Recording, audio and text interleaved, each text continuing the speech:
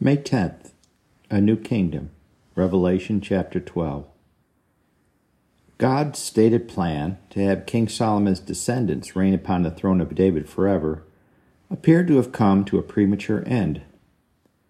In response to Solomon turning away from God to worship the foreign gods of his many wives, and the further unfaithfulness of his son King Rehoboam, the Lord divided the kingdom.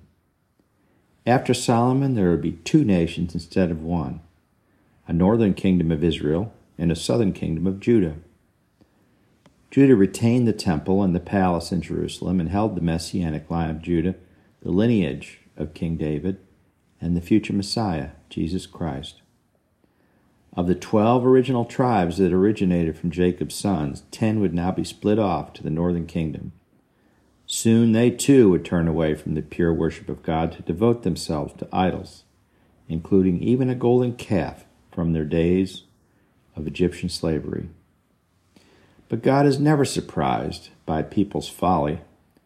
The Lord lives outside of the boundaries of created time and space that restrict humankind, and he very well knows the end from the beginning. The Lord's calling and design to have the 12 tribes of Israel lead to the offer of the kingdom of heaven for the entire world and to have their Messiah rule over it was never in doubt. It will come to pass. Excuse me. 70 years after the ascension of Jesus, his last living apostle, John, had a vision of the end times that will happen before the return of Jesus. This series of visions is recorded in the New Testament book of Revelation, the final book in the Bible. Now a great sign appeared in heaven, a woman clothed with the sun and with the moon under her feet, and on her head a garland of 12 stars. Then being with child, she cried out in labor and in pain to give birth. That's from Revelation chapter 12, verses 1 through 2, New King James Version. The 12 stars represent Israel.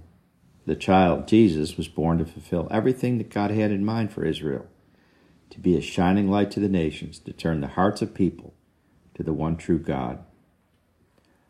Long after the downward slide of Israel's kings had begun, the prophet Isaiah foretold of a divine child, God himself, who would be born to rule and reign upon David's throne. Reading from Isaiah chapter 9, For unto us a child is born, and unto us a son is given, and the government will be upon his shoulder, and his name will be called Wonderful, Counselor, Mighty God, Everlasting Father, Prince of Peace.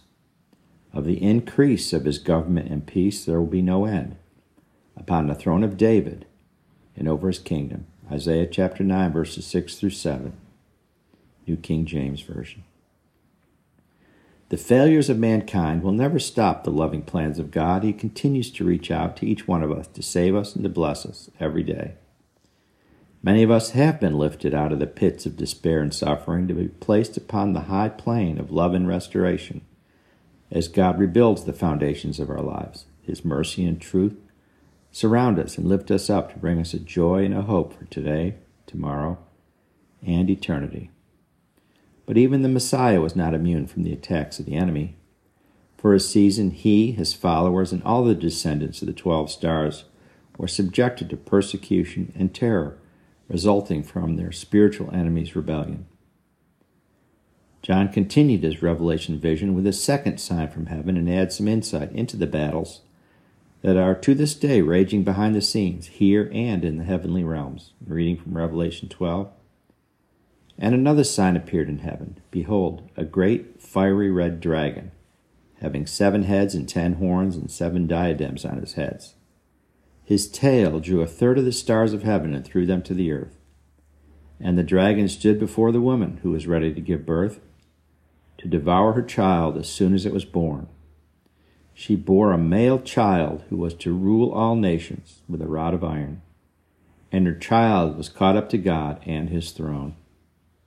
And war broke out in heaven. Michael and his angels fought with the dragon and his angels fought, but they did not prevail. Nor was a place found for them in heaven any longer, so the great dragon was cast out, that serpent of old, called the devil and Satan, who deceives the whole world. He was cast to the earth, and his angels were cast out with him. It's Revelations chapter 12, verses 3 to 5 and 7 to 9. The devil and his demons, once angels of God, were thrown down from heaven after an unsuccessful rebellion against the Lord. They are a continual source of evil on earth and a tormentor of all, including both Christian believers and the Jewish people, the descendants of the 12 stars.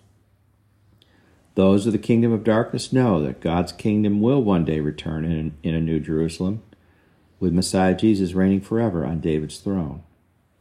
Those in active opposition to God, his kingdom, and his people will not have an endless amount of time to inflict evil. But those who do worship God and serve him and his Messiah will rule and reign with him forever without end. Reflection. The book of Revelation tells us that the enemies of God to this day are deceiving the whole world. What might some of these deceptions be? How have they negatively impacted history? Can you think of a lie that the evil one wants you to believe? Ask God to reveal to you his truth and all the freedom and healing that comes with it.